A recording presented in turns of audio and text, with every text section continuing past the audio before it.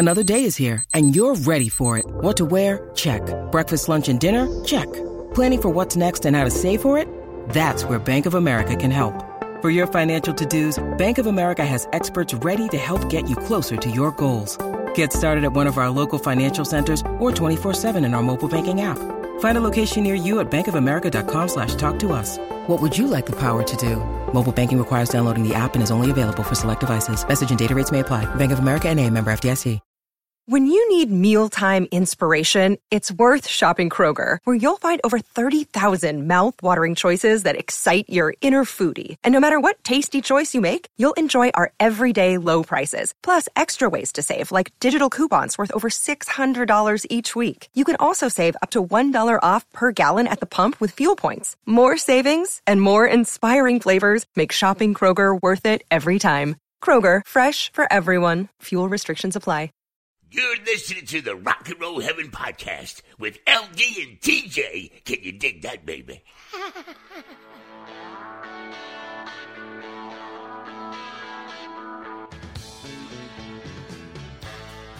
Hey guys, welcome to Rock and Roll Heaven, the podcast where we talk about the lives, careers, and deaths of famous musicians. I'm your host, LD, and usually by my side is TJ, but this week has kind of been crazy for us. And so she's working on her show, I'm working on my show, and so we're in crunch time, so unfortunately we couldn't do a full episode. And as you guys all know, Tracy has kind of been fighting something for the last couple of weeks, and it finally came to fruition, and so she is at home relaxing, and so we decided that we couldn't do a full proper episode without TJ, but by my side today is someone very special to me. It's Mr. William Hickey.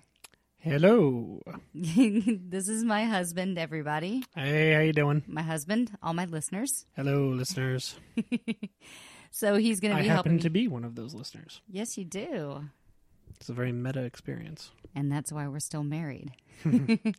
So, yeah, he's my husband, and he's going to be my sounding board for today because, you know, TJ isn't here, and I didn't want to sound like a crazy person sitting in an empty studio screaming into a microphone, so he's just kind of here to keep me company today and interject occasionally. Well, to be fair, I don't think you'd be alone. I'm sure the cats would provide excellent company if, for some reason, I couldn't stand in for Tracy, but we wish her well, and hope she has a swift recovery and is back soon. Yep. We'll be back next week with an episode that is a Patreon episode about Roy Clark. So, yeah. All right. So, today we are actually going to be covering sort of a death.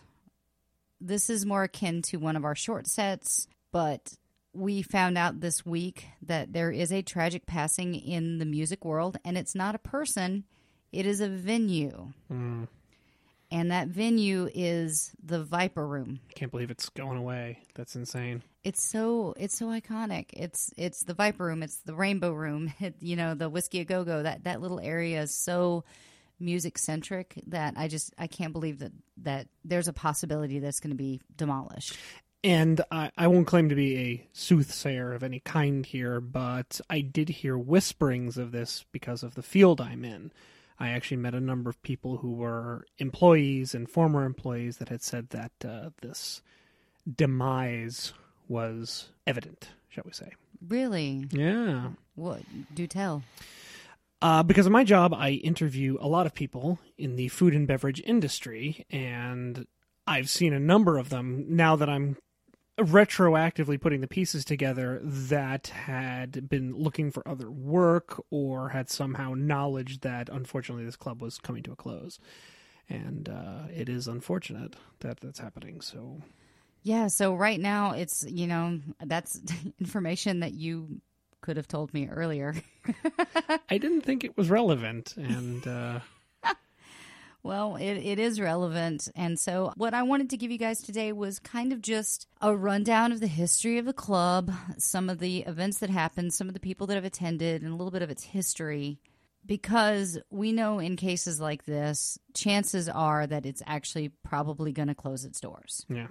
I mean, the writing is on the proverbial wall, and when someone like this big corporation comes and moves in, typically it means that it's probably going to get torn down, and there's not a lot that the community can do about it. And I don't think that it actually can sit on the National Registry as a historic landmark, unfortunately. So we're going to just jump in. A couple things. My research came from a couple spots. One was a Vanity Fair article, one was Wikipedia, and one was an article from a website called Seeing Stars.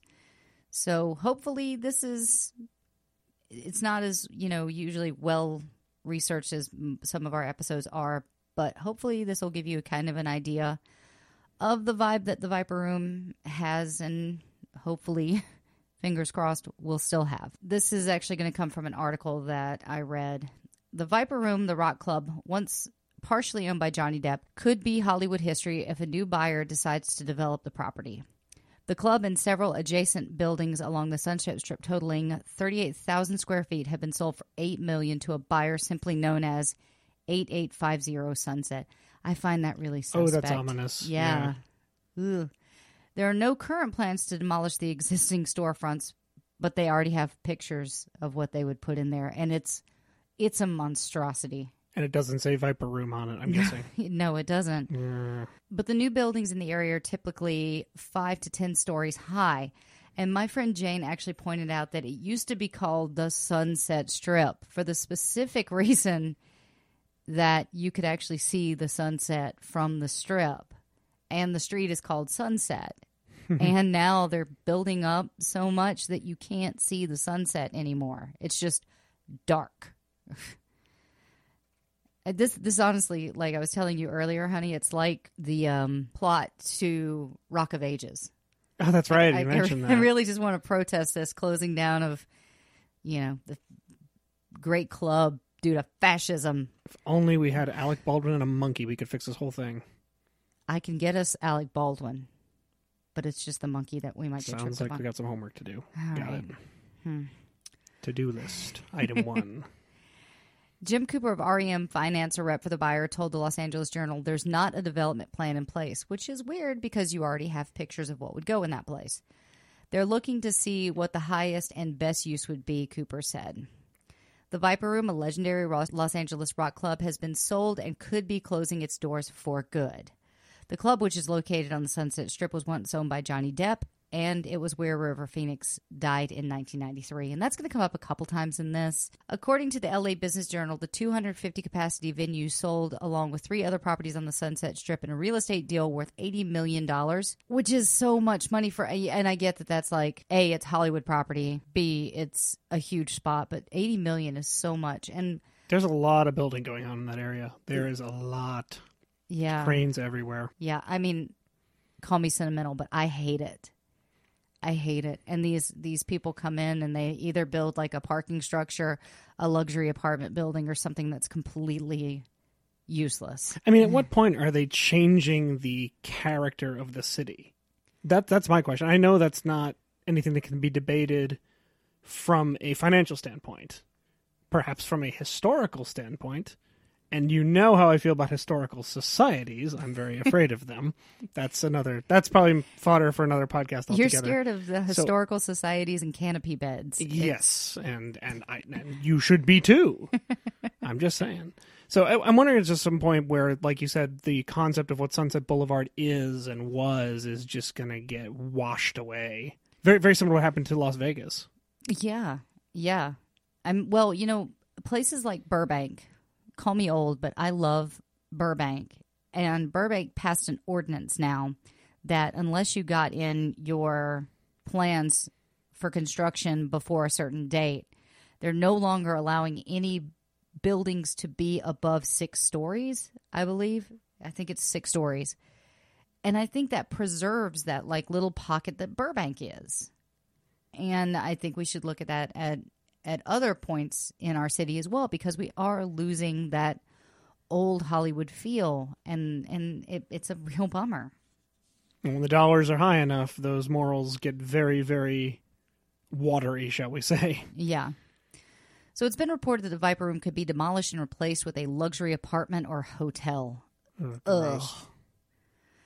The club was partly owned by Johnny Depp until 2004 when he turned control over to Amanda Fox, the daughter of his missing business partner, Anthony Fox. Missing?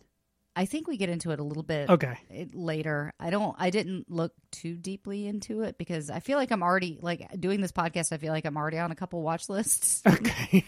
So 3 years earlier, he had a falling out with Anthony Fox, who sued the actor but disappeared before a jury in the case where a verdict could be delivered. Fox's vehicle was later found by the police, but he never was. Oh, that's not suspicious in the slightest. No. The Viper Room's last owner was Harry Morton, the son of Hard Rock Cafe founder Peter Morton, who bought it back in 2008 and planned on opening similar clubs in Las Vegas, Miami, Portland, Seattle, London, New York, and Tokyo. Does that sound like a similar business pattern to the Hard Rock Cafe? All but, and, their status right now is iffy, I would say. Yeah. It's still, there's one at City Walk. There is, yeah. I heard the business there is sliding too as well, so. Is it? That's the word on the street. I realize I don't talk much about what I do. maybe this is going to be better material for the podcast. Yeah. To-do list, item 2.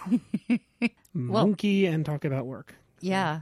Well, back in the 90s, like, that's when you had the Hard Rock Cafe and the Model Cafe. I forget what that one was called, but you had all these, like, kitschy theme restaurants that were owned by celebrities. Yeah. And Hard Rock, I feel like, is the only one that kind of hung. Oh, Planet Hollywood. Planet that was Hollywood. The other one. But even they started going away, right? I don't think that they're. I think there's a Planet Hollywood store down on the. But the restaurants, I think, are on life support at best, if they're even still around. I don't even know if they're still around. The Viper Room is a nightclub located on the Sunset Strip in West Hollywood, California, United States. It opened up in 1993 and was, like we said, partially owned by Johnny Depp. The other part was Sal Janko, who starred in 21 Jump Street with Depp. And remember, kids, 21 Jump Street was a TV show before it was a movie starring Jonah Hill and Channing Tatum. It was a good movie. I loved that movie. I liked it. I thought it was great. But, of course, like, that's where I kind of fell in love with Johnny Depp. So... the club became known for being a hangout of Hollywood elite and was the site where, of course, again, River Phoenix died of a drug overdose on Halloween. We covered that in the River Phoenix episode. If you haven't heard that yet, give it a listen. In early 1995, Australian singer Jason Duval suffered a drug-induced seizure at the club, but he has survived. The Viper Room has undergone several changes in ownership and continues to host music from multiple genres, including metal, punk, rock, and alternative rock. While predominantly known as a music venue, the Viper Room also hosts a lower level below, which is, it's got a stage and audience area, and it's home to a very large whiskey bar. Well, that's all good stuff. I see no problem with any of this. There's no problem yet. This is a sound business model. Yes. Booze and music. They're friends. Get them together. So here's a little bit of history. Now, it's not going to be a straightforward timeline. I'm just going to kind of bounce back and forth between timelines because it's just kind of stuff that was interesting to me. So before it was the Viper, the building had a checkered past. You're going to love this stuff because it actually... You had me at checkered past, so I'm a captive audience at this point. Literally, I am captive. Send help. So it did have a checkered past. In fact, it was once the Melody Room, known as a gangster hangout, where Bugsy Siegel and Mickey Cohen would get together and watch live jazz. So excellent. Yeah. It was also known as the Central, but the spot really locked its LA cultural significance in the 70s when it was, I love this name, Filthy McNasties. There are so many marketing opportunities there. I don't even know where to start. It was a divey strip trendsetter that was featured on the album cover for the band Sweet, and it was a regular hangout for Tom Waits and Evel Knievel. God. Oh, to be anything on a wall at that point, I would just kill for that. Like Tom Waits and Evel Knievel, just... What would they talk about? I feel like they would have absolutely nothing in common. Or they would be best friends. Yeah, it's one of those things, kind of the odd couple. So wait, does that make me Evel Knievel and you're Tom Waits? Sure, that's fine with me. I'll go with it. Yeah, I think I have a memorable voice. And didn't you dress as Evel Knievel? I did. See, it would be all the more appropriate. Actually, I was on Deal or No Deal, dressed as Evel Knievel. That's right.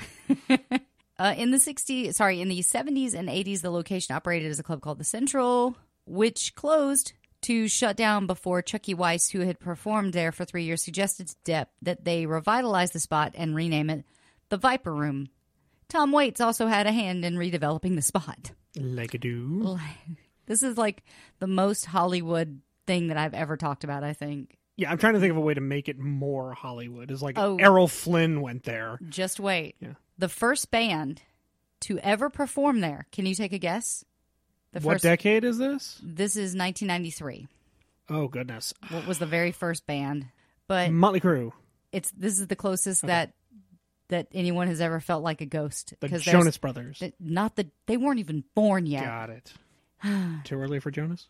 Too early for Jonas. But like that, someone said that the closest you'll ever feel to being a ghost is when someone either mispronounces something on a podcast or a host asks a question and they know the answer and they're just screaming it. Well, I this like is going that. to be amazing. Yes. So do you give up? I don't even know where to start on this one. There's so many options. There are actually clues in the date. 1993? Yeah. I wouldn't be Sublime, would it? No. No. All right, I'm just going to go ahead and tell you. Okay. The first band to ever perform there was Tom Petty and the Heartbreakers. Ooh. It was August 14th, 1993, and the timing makes sense since right around there, co-owner Johnny Depp appeared in the band's Into the Great Wide Open video. And my parents' anniversary at that.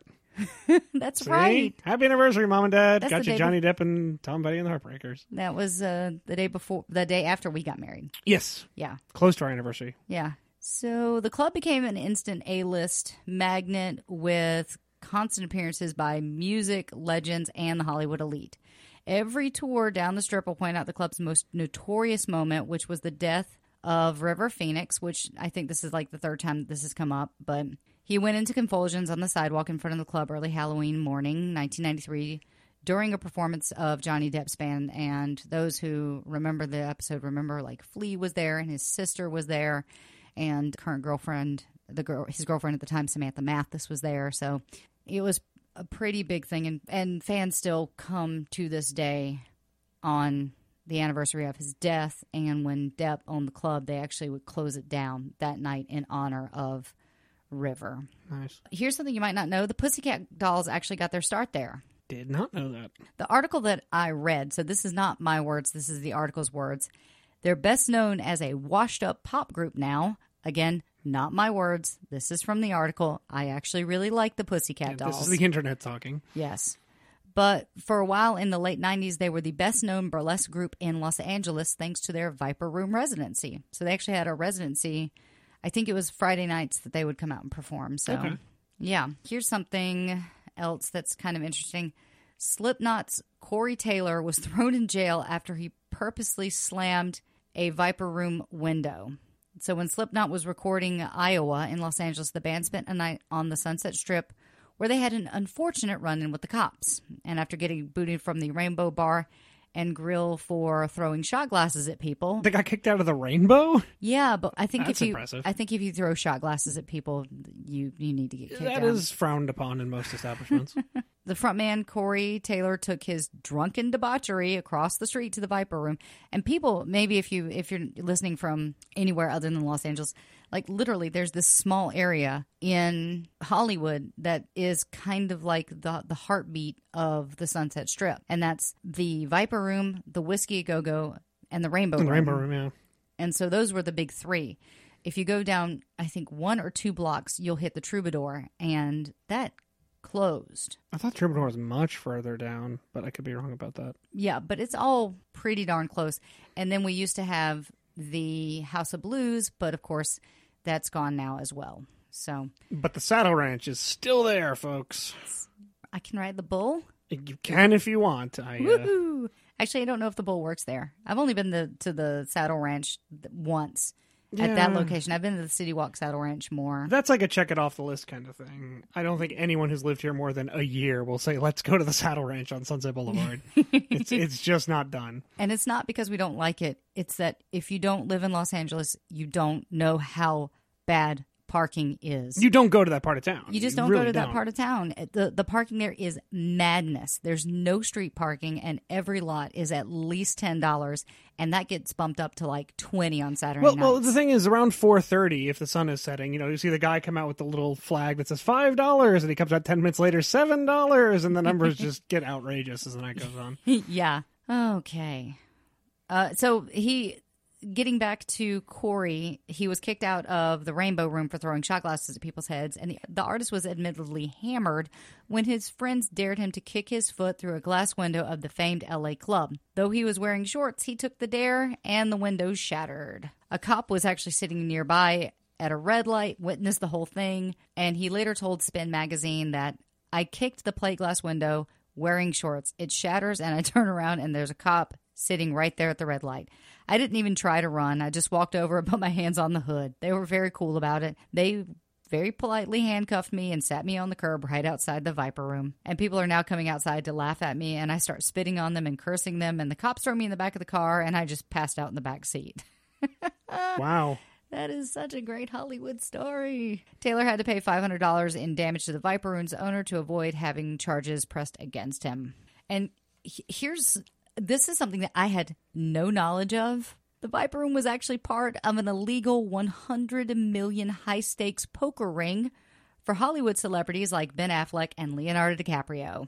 Interesting. Because DiCaprio owns a place down on, I want to say Melrose or 3rd? At the time, I mean, he could have changed hands since then, but... But in the early 90s and early aughts, the Viper Room was a harbinger of illegal activity extending from drug abuse to high-stakes gambling. The famous Los Angeles nightclub was the site of one of Hollywood's highest-rolling poker games of all time, with a $50,000 buy-in, and it was that price was considered modest. People could buy in at even more, but $50,000 was like the minimum. All I can picture now is sort of a modern-day adaptation of Guys and Dolls with all of these people playing illicit games at the Viper Room. I think this could take legs if we get the right people behind it.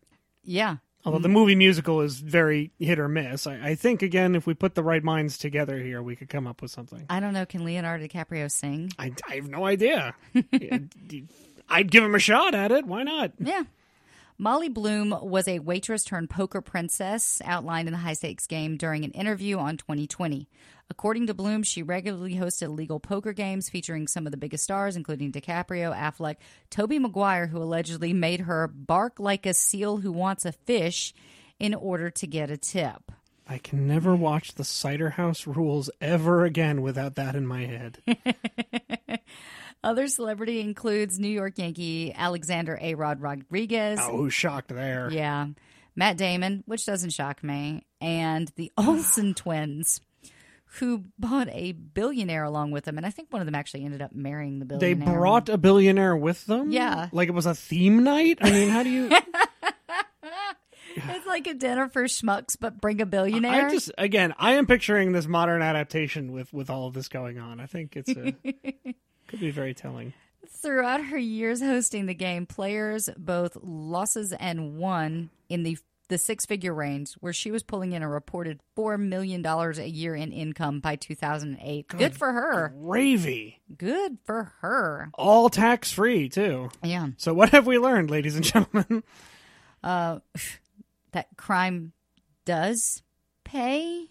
But only if you're in a celebrity-owned club running an illicit gambling ring. So that's what you need to take away from this. Well, I guess Article 3. Yes. Item 3 to the list. Find celebrity club. Out of every celeb who sat at her table, Bloom admitted that Tobey Maguire was actually the sorest loser, but one of her most frequent customers. She estimated that he pulled in $1 million and used DiCaprio to attract even bigger players. When Bloom started taking a percentage from every pot, it launched her into the territory of organized crime. That's when things started spiraling out of control. Mobsters assaulted Bloom after she refused to cut in on her business, which tells you that they're still mobsters. Well, there's actually a very interesting story, and you mentioned his name earlier, Mickey Cohen, about his sort of rise and fall in Los Angeles. It was supposed to be a really good book, and I forget the name of it. I'll have to find some internet source here. I want to say it's called L.A. Noire, I think. but it's the rise of Mickey Cohen in that sort of gangster era. So if you look at the through line of crime through this place, it's in a way not surprising. Interesting. Yeah. I think it's L.A. Noire. I'm going to have to verify that source. I'll put it in the show notes once you look it up. So. And then I can go find it and post on social media. Yay. Which we have our feeds over here, don't we? Should we let people know how they can track this stuff? Oh, okay. No. I'm sorry. I'm sorry, guys. I'm bucking the system. I apologize. He's new. It's okay. Mobsters assaulted Bloom after she refused to cut them in on her business, and the FBI was hot on her trail. Eventually, the FBI raided one of her games and froze all of her assets. Bloom pleaded guilty to illegal gambling and received 12 months probation. What year was this again? 2008. So it was fairly recent. This is not, that far back. Yeah. But also, she ran an illicit gambling ring and got 12 months probation. Yeah, that's... Just speculating here, but maybe she gave over some information. Those assets weren't all that frozen, perhaps? Maybe. Kept a little lukewarm? Mm-hmm. In the year 2000, Anthony Fox sued Depp for fraud and mismanagement of funds. Fox disappeared in 2001 before the suit was settled. We talked about that before. As a part of the eventual legal settlement in 2004, Depp signed his shares of the club over to Fox's daughter, Amanda, who sold it to Darren Feinstein, Bevan Cooey, and Blackhawk Capital Partners, Inc. During those years of legal conflict and transition, Depp had moved to France, and the celebrity polish had kind of worn off of the club.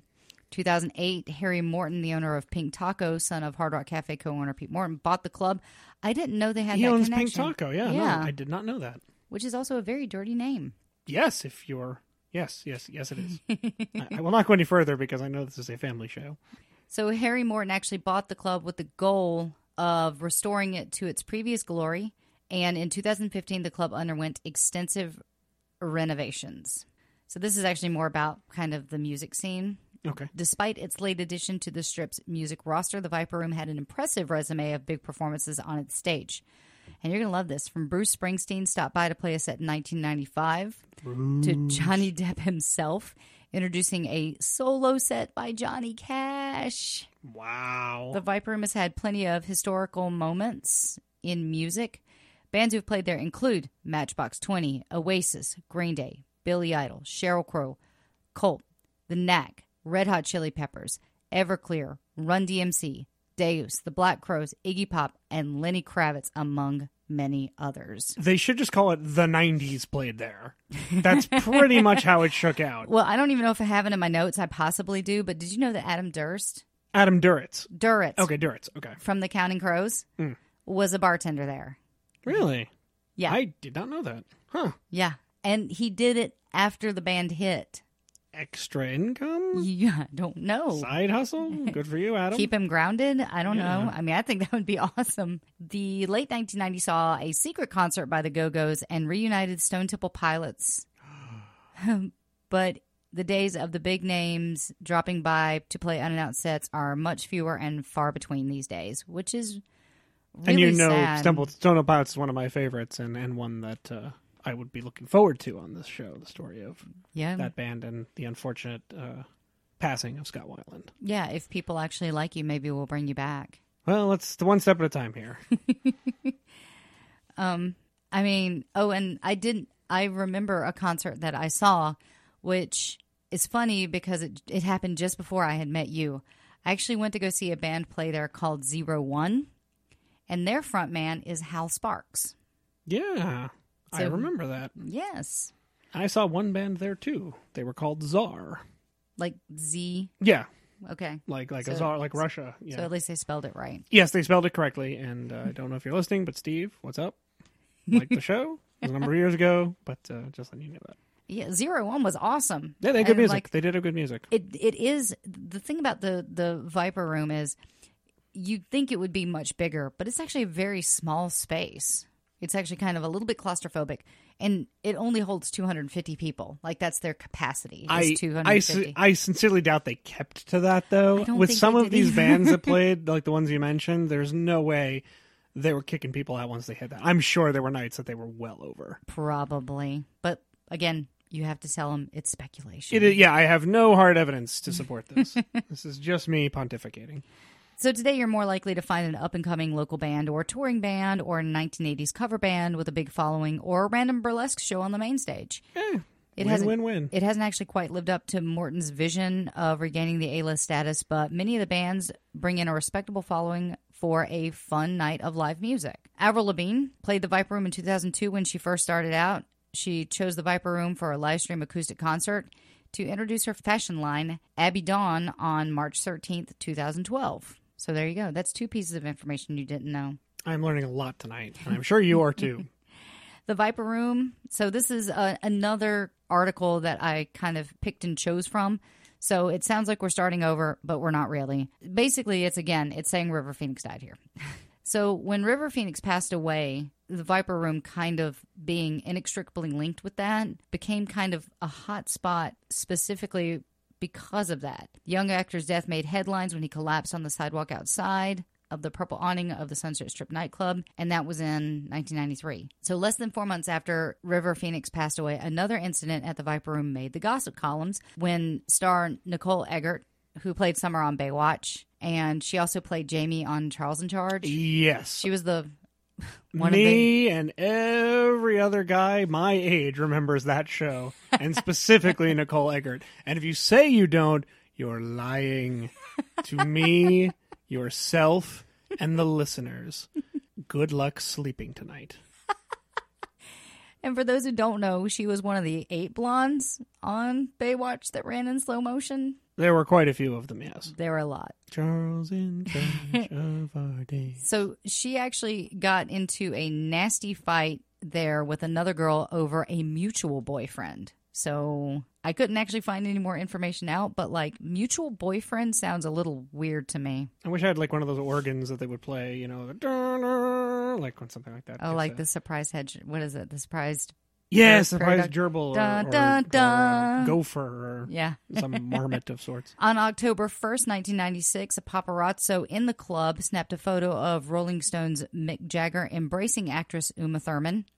I would like to point out that the Viper Room has somehow coincided all of these big dates with important dates in my family. As you pointed out, the first concert was Tom Petty and the Heartbreakers on August 14th, my parents' anniversary. Mm-hmm. The event you just described took place on October 1st, my sister's birthday. Oh, yeah. And co-owner of the Viper Room, Johnny Depp, shares my birthday, June the 9th. Oh, interesting. All I'm saying is whatever evidence this is really piling up. What are we going to do with this information? Make another episode? It's all about Will. I'm just here for the laughs. So they took a picture of Mick Jagger embracing Uma Thurman, and the photographer alleges that Mick's bodyguard wrestled him to the ground, and club employees confiscated the valuable film and handed it to a member of the Stones' entourage who destroyed the film. Which, interesting. We are actually going to have a short set on the paparazzi because there's very few things that make me angry, and they are one of them. So we are just going to have an episode about how we feel about the paparazzi. And...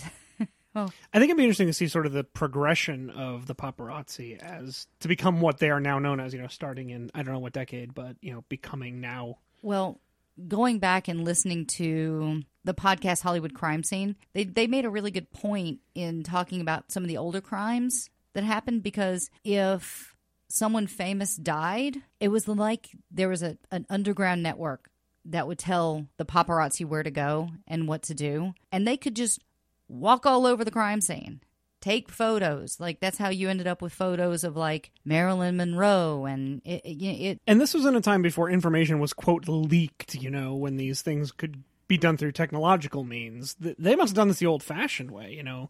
Actually talking to people? No. I was going to say in a basement with a bunch of car batteries and wires, but, you know, your way sounds good, too. Oh, I actually like your way better. I don't know. It is the paparazzi. We don't know what means they have at their disposal. Speculation, speculation, speculation. I have no hard evidence. You see, guys, this is why we stay married. I tell him something one time, and he remembers it for the length of time I need him to remember it in. This is a very useful skill for those gentlemen out there who are considering getting married or may already be married. Maybe I'll do a separate podcast on that. Item 4.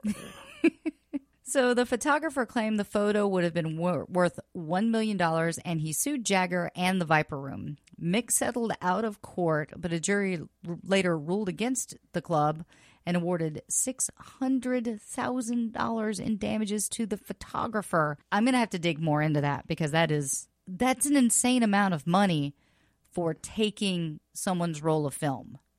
Unless you have a picture of the second shooter in the grassy knoll, no one should be paid that much money for a picture. I was going to say that, or there's compromising photos of somebody that they didn't want getting out. That's astronomical, 600. Wow. Yeah.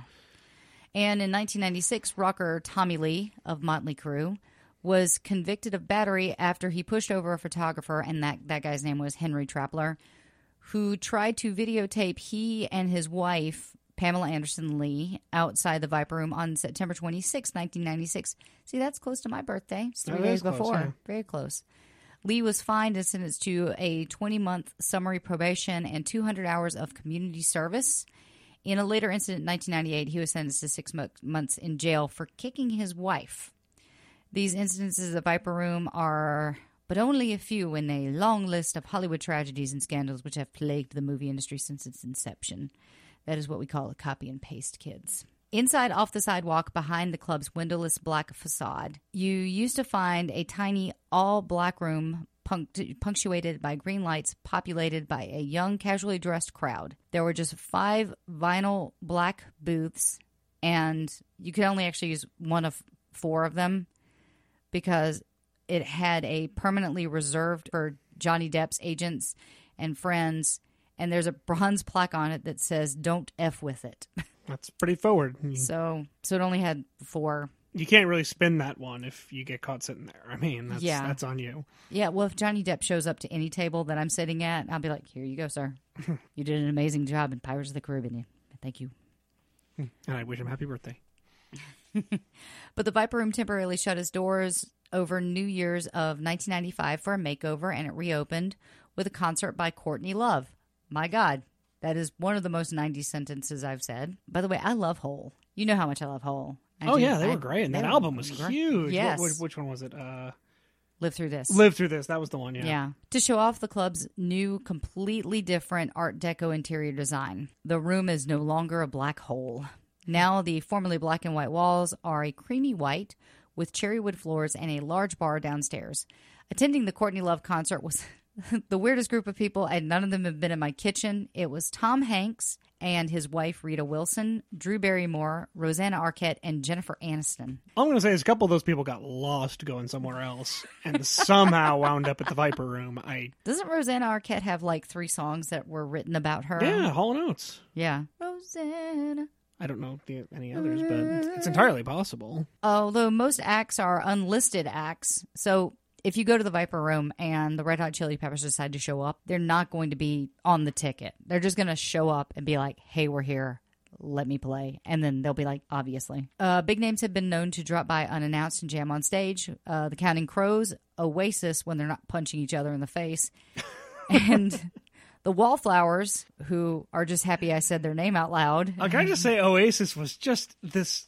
they really had it. I mean, they caught that wave of fame in that early 90s and then just imploded. I mean... They had the potential to be one like of the best bands. Clash, Yes. though. They were ready to kill each other. There was that great episode of Celebrity Deathmatch that... I can't remember who they were pitted against, but it was Oasis, and they ended up killing each other. Yeah, I thoroughly believe that would happen. Also, that's the most 90s sentence I've said in the last 30 seconds. And again, if you listen to music in the 90s and you say you did not enjoy that album, was it Champagne Supernova?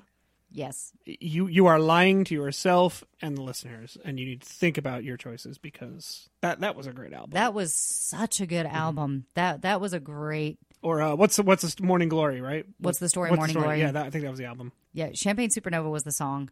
What's the Story, Morning Glory? Was the album, right? Yeah. And Champagne Supernova is like an 8-minute song, and it's worth every minute of it. It was just so good. It is just back to the 90s when you throw that one on. I mean... So the Pussycat Dolls event in May of 2001 had No Doubt's Gwen Stefani on stage, and here's some more with... This is just the 90s, even though it's 2001. It was Cameron Diaz, Christina Aguilera, and Alicia Silverstone in the crowd. The night that Johnny Cash played at the club, the audience included Sean Penn, Tom Petty, Juliette Lewis, Dwight Yoakam, and Johnny Depp. Mick Fleetwood from Fleetwood Mac has been spotted there several times, and Christina Applegate tended to the bar one night. So, like, She worked as a bartender? I think it was just for one night. No, that's pretty cool. That is still pretty cool. But she was also there the night that River Phoenix died. When Joan Osborne played the club, Michael Keaton did the announcing. Also, Joan Osborne, man. One-hit 90s. wonder. Great song. Was it If God Was One of Us? If God Was One of Us. And she was rocking that nose ring. Oh, I remember So that video. cool. Yeah. Okay. Ellen DeGeneres and Anne Heche were caught smoking in the club while watching a June 1998 performance of the band Live. Remember Live? I loved Live. Throwing Copper is, again, if you say you don't like that album, lying to yourself and others. I'm sorry. There's no way around I think you can stop saying that. I stick to it. That was a fantastic album. The members of Counting Crow and Rage Against the Machine were also in the audience for that show. Tom Arnold met his, I don't know if it's current wife, but he met his wife Julie there. In September of 1995, Bruce Springsteen dropped by for an impromptu concert. Oh, that is not his current wife, by the way. Oh, it's not? He did marry after that, yes. I think he got married, I think, 3 times. Okay. Yeah. Someone out there for everyone, kids. Hey. In March of 99, the Stone Temple Pilots performed together for the first time in 2 years to an audience that included Chris Rock and the members of Marilyn Manson's band. Wow. So they'd taken a hiatus and then came back? Yeah, and that's how they kind of came back. I think it's when Scott was undergoing treatment, I believe. Yeah, we'll get into that more. So, not this episode, but when we do our Stone Temple Pilots episode, definitely. Recently, Smashing Pumpkins singer Billy Corgan did a solo concert there, and I'm so sorry. I was trying to find a date on this article, but it was clearly not done in the last 2 years because it was like pink and sparkly and like some words that shouldn't have been in different color. Yeah, I'll show you the article later, but this is the one from Seeing Stars. I'm sorry, I did not do the required reading for this podcast. So I was saying recently Smashing Pumpkins singer Billy Corgan did a solo concert there. John Mayer unexpectedly took the stage. I wonder if he told anybody. LA Times called it the most consistently hip club in town. And going back to the actual venue, despite the death of River Phoenix, the year that the venue opened, the club had become and remained a hangout for Hollywood's most popular young actors, actresses, and musicians. Regulars included Jennifer Aniston, Lisa Marie Presley, Jared Leto, Christina Applegate, Angelina Jolie, Rosario Dawson, Tobey Maguire, Leonardo DiCaprio, Adam Duritz, which is the lead singer of Counting Crows. We just talked about that. Worked as a bartender. In late 1994, early 1995 to escape his newfound fame. That seems counterproductive. I was going to say, you're going where all the famous people are going. I don't think you're escaping the limelight. Also, it's not like you're hiding in a booth. You're like serving them Mai Tais. I don't know. And the paparazzi, it sounds like they pretty much lived there from 1993 until closing. Yeah. Johnny Cash performed at the venue, which I would have literally done anything to have seen. Debuting material that would later appear on his 1994 album, American Recordings. In 1997, the Viper Room was also the place of a few early solo live performances. Going back to what we were talking about, the Pussycat Dolls, they were there for 6 years from 1995 to 2001. Wow. Yeah. That's a long residency. Yeah. So in pop culture, it was in the 1983 film Valley Girl, the building, then housing the nightclub The Central. So this is almost a decade before it became the Viper Room, was used for scenes featuring the new wave band Film Soul. In the Oliver Stone film The Doors, the building was used as a filming location for scenes depicting the London Fog. Also of West Hollywood, London Fog was a lesser-known nightclub halfway up the same block from Whiskey A Go-Go, where the Doors had their first regular gigs for 4 months in early 1966. In the 2003 Charlie's Angels Full Throttle, the Pink Panther dance scene was filmed at the club. I love Charlie's Angels. I'm so sorry that I've made you watch those movies like they're fun movies. I 15 to 60 times. No, they're enjoyable. Also, it doesn't hurt that it's like 3 really hot chicks, does it? That has never been in question. I mean, everyone is good. I mean, Bernie Mac was in it, and Bill Murray was in it, and Justin Theroux, right? Yeah. So that Sam Rockwell too. Wasn't he Sam Rockwell, who is he's slowly becoming not that guy. He's slowly becoming Sam Rockwell, and I feel like 3 Billboards pushed him over to because we know who he is. when we see him, we go, "Oh, that's Sam Rockwell. He's amazing." But he's transformative. Okay, I would agree say with he's that. like right on the side of like Gary Oldman. And he was Guy in Galaxy Quest, which is awesome. Yes. Oh man, that's such a good movie. Although the club was changed, the club's name was changed in the film to the Treasure Chest. Sassy. Several scenes in the 2000 film that starred John Travolta, Be Cool, were either set in or shot at the club, although only the exterior of the site was to be used in the shoot. The Viper Room was also featured in the 2004 documentary Dig, where members of the band in the Bryan Jonestown Massacre began brawling with each other on stage while performing. Wait, the band is called the Bryan Jonestown Massacre? Yes. I gotta give it to him. That is a very clever name. It is. As part of the settlement of the lawsuit involving the disappearance of Anthony Fox in 2001, Depp actually relinquished his ownership of the Viper Room, and we talked about that before. He released it to Amanda Fox, which is Anthony's daughter. The club changed hands multiple times between 2004 and 2016, and the club is currently owned by the Silver Creek Development, which they just handed over to the Sunset 8855. I think that's their name. That's on page 1, and I'm not going to go back to page 1. And they are the current owners, I'm guessing, of the property? Yeah. Okay. A couple of lawsuits that they had to go through. A nightclub located in Cincinnati, Ohio, was formerly called the Viper Room. The club changed its name to the Poison Room on January 1st, 2006, after they were told by the West Hollywood Viper Room to stop using the name. Well, wait, I'm not a lawyer, okay? So how can a nightclub 2,500 miles away have the same name? How can that be at all a problem? I don't understand that. And if we have any legal eagles out there listening to the show, please let me know, because personally, I don't see how that could be a conflict. I could see within the same city, within the same state even, but I think it's a Ohio? branding thing. It would be like me starting a business and calling it Viacom. You know, it's the Viper Room is a brand, and it has certain things associated with it. So I could kind of see. At the same time, though, honestly, are there people outside of California who, and I'm not, I want to get an honest take on this, who know that location as the Viper Room in Los Angeles? You know what I mean? Yeah, but there's a great Cracked video about this that's still on. Okay.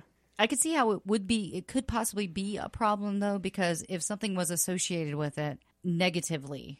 I mean, were bands making mistakes? Like, they'd show up in Cleveland, we're ready to go, and Johnny Depp's 3,000 miles away making angry phone calls? No, but if something has a negative connotation to it, then it might have stained the Viper Room's name. I could kind of see both sides of it. Like, it's kind of ridiculous because aren't there like 15 Ray's Famous Pizzas in New York? Yeah, probably. But also, I can see like not wanting to have someone else's reputation be reflected in your business model. Another Viper Room in Portland, Oregon has also been told to stop using the name under threat of trademark. See, there is a trademark lawsuit with former owner Darren Feinstein claiming every dollar they make is as a result of using our name. So there you go. Additionally, there is a legal brothel in Brisbane, Australia called the Viper Room. There's also a nightclub in Stockholm, Sweden, as well as one in Hargate, UK, Vienna, Australia, and another in Sheffield, UK, similarly named. Until February 2009, there was a nightclub with the same name in Melbourne, Australia. It was closed down due to a spat of violent instances that included 2 shootings, as well as the license breach and the arrest of the co-owner on drug charges. On April 16th, 2011, a nightclub named the Viper Room opened its doors in the city of,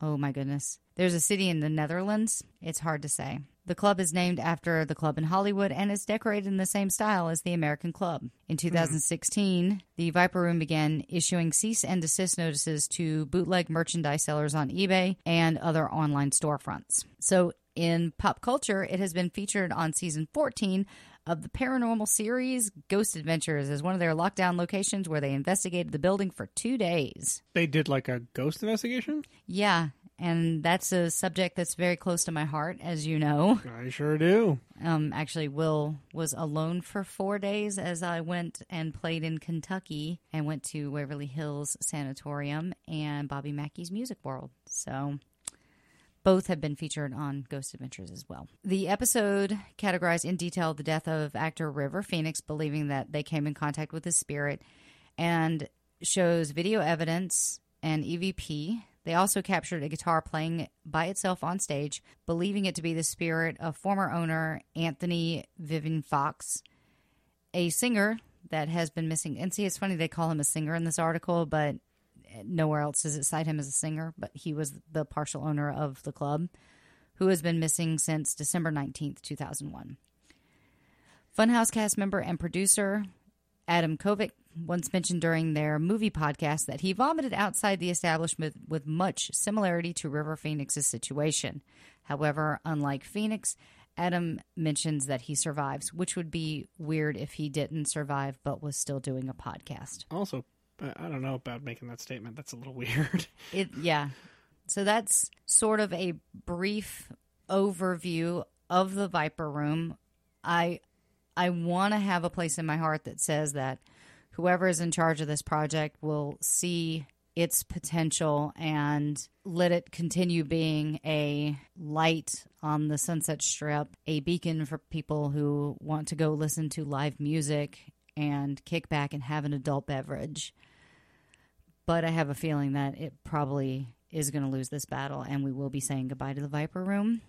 Now, I did read somewhere, I don't know if I've mentioned this already, I did read somewhere that they were like, well, maybe we can open it up inside the hotel. But it's not going to be the Viper Room. It's going to be a mock-up. It's going to be 4 walls with the name Viper Room. It's going to be an homage, I think. Yeah, it's going to be there like, oh, you want the Viper Room there? Okay, well, here's a club called the Viper Room, but it's not going to be the same. And it's in a hotel. I mean, yeah, I am against this, but you know, there's not a lot that one person can do, but together maybe we can change. Well, I know we hear a lot about these celebrity stories at the Viper Room, and there's actually more of them than I first knew going into this podcast. So credit to the research there. I'd love to get some of the more personal stories. You and I both have experiences there. You know, I'm sure the share of people who live in Los Angeles or maybe have come to Los Angeles to go to that venue have probably have some personal stories too. We'd like to hear those. Yeah, and I mean, bands got their start there. Iconic bands have played there. Serious pop culture milestones have happened there. It's going to be missed. It's really going to be a missed venue. So I don't get very sentimental over a whole lot of things, but history is one of the things that I hold very close to my heart, and I hate to see anything with a lick of history go. And I know it's making room for progress, but if we forget where we came from, we won't know where we're going. And one could argue that another luxury hotel on that part of the Sunset Strip isn't necessarily progress, it's a lateral movement. Yeah. We don't need another luxury hotel. We don't need more high-end housing. And really, they're trying to think of who would stay there. It's not great access to much of anything. Think about it. Getting the airport's a nightmare. Going to any of the major movie studios is a challenge. Yeah, because it is. It's not a very. It is far. It is far up the Sunset Strip. And any of you who've driven the Sunset Strip know it's not easy to get from point A to point B. It's very congested. It's extremely congested. Yeah. So I'm wondering who's staying at these hotels. I don't know. It's fancy billionaires who are playing in poker tournaments with the Olsen twins. That's got to be it, because they got kicked out of the Viper Room. They can't go there anymore. Well, that's the episode, guys. I know it was a little bit different than what you're used to. Of course, we had our fill-in host, Mr. William Hickey. Thank you for that, by the way. You can follow him on Twitter at... William V. Hickey. I don't have a very kitschy Twitter name. It's just kind of me. So. And you spell that H-S-E-K-E-Y? Like Go ahead. Yeah. M-O-U-S-E. So you can find him on Twitter. You can find us if you feel like you want to support the show, which we appreciate our patrons so far. Thank you guys so much. We do still have a couple slots left for the Patreon episodes. So if you get in at the $5 level, you can pick a topic for the show, you'll send in 3 of your choices, and we will pick from one of those, and either me or TJ will cover that episode. So if you want to find our Patreon, it's at patreon.com/rockandrollheaven. You can reach us on Twitter at rockandrollheavenlt. Our Facebook is Rock and Roll Heaven Pod. The Instagram, Rock and Roll Heaven LT.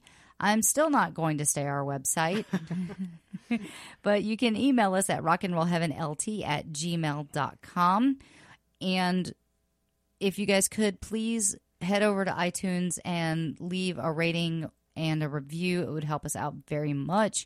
We are holding on to our contest that we're having, so if you leave us the best review, you will get to pick whatever episode is your favorite so far, and we will send you a copy of our show notes. And I think that about sums everything up. Again, Mr. William Hickey, thank you so much for joining me. Thank you. Rock and roll, Daddy-O's. I know I forced you to do this, so thank you. You did an excellent job. It was a lot of fun. I appreciate it. And you guys keep rocking in the free world. Have a great weekend, and we'll see you next episode. Bye. Bye-bye.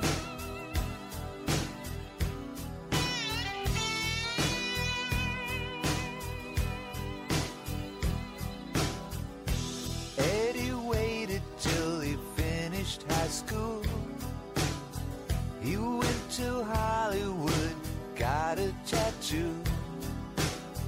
He met a girl out there with a tattoo too. The future was wide open.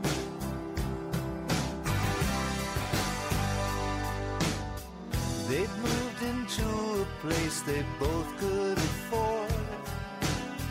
He found a nightclub he could work at the door. She had a guitar and she taught him some chords. The sky was the limit.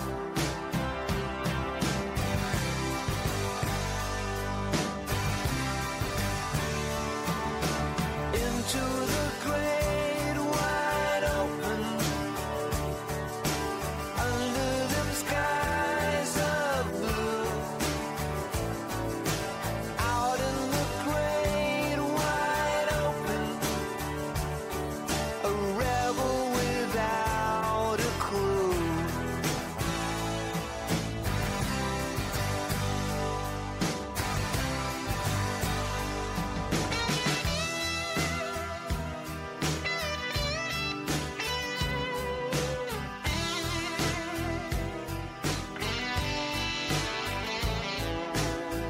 The paper said it always played from the heart. He got an agent and a roadie named Bart.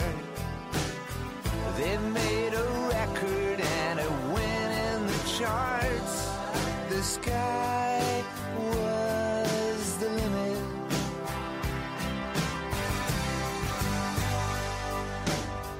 His leather jacket had chains that would jingle. They both met movie stars, partied and mingled.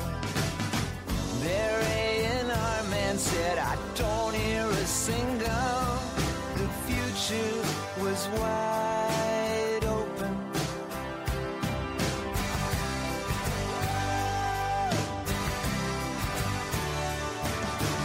Into the great wide open. Under them skies of blue. Out in the great wide open. A rebel without a clue.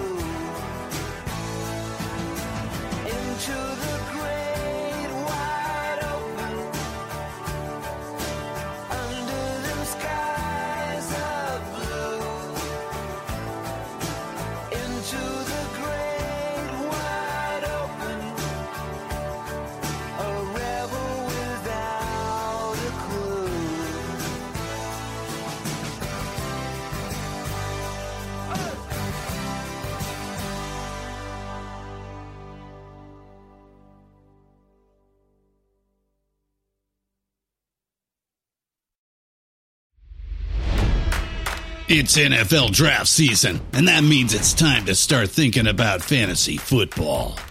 FantasyPoints.com features industry-leading experts and prognosticators using proprietary hand-charted data to help you score more fantasy points. FantasyPoints.com is the place to go for whatever kind of fantasy football you play. Whether you play fantasy football, daily fantasy sports, or do a little bit of everything, Fantasy Points has the meticulously researched content to guide you to victory.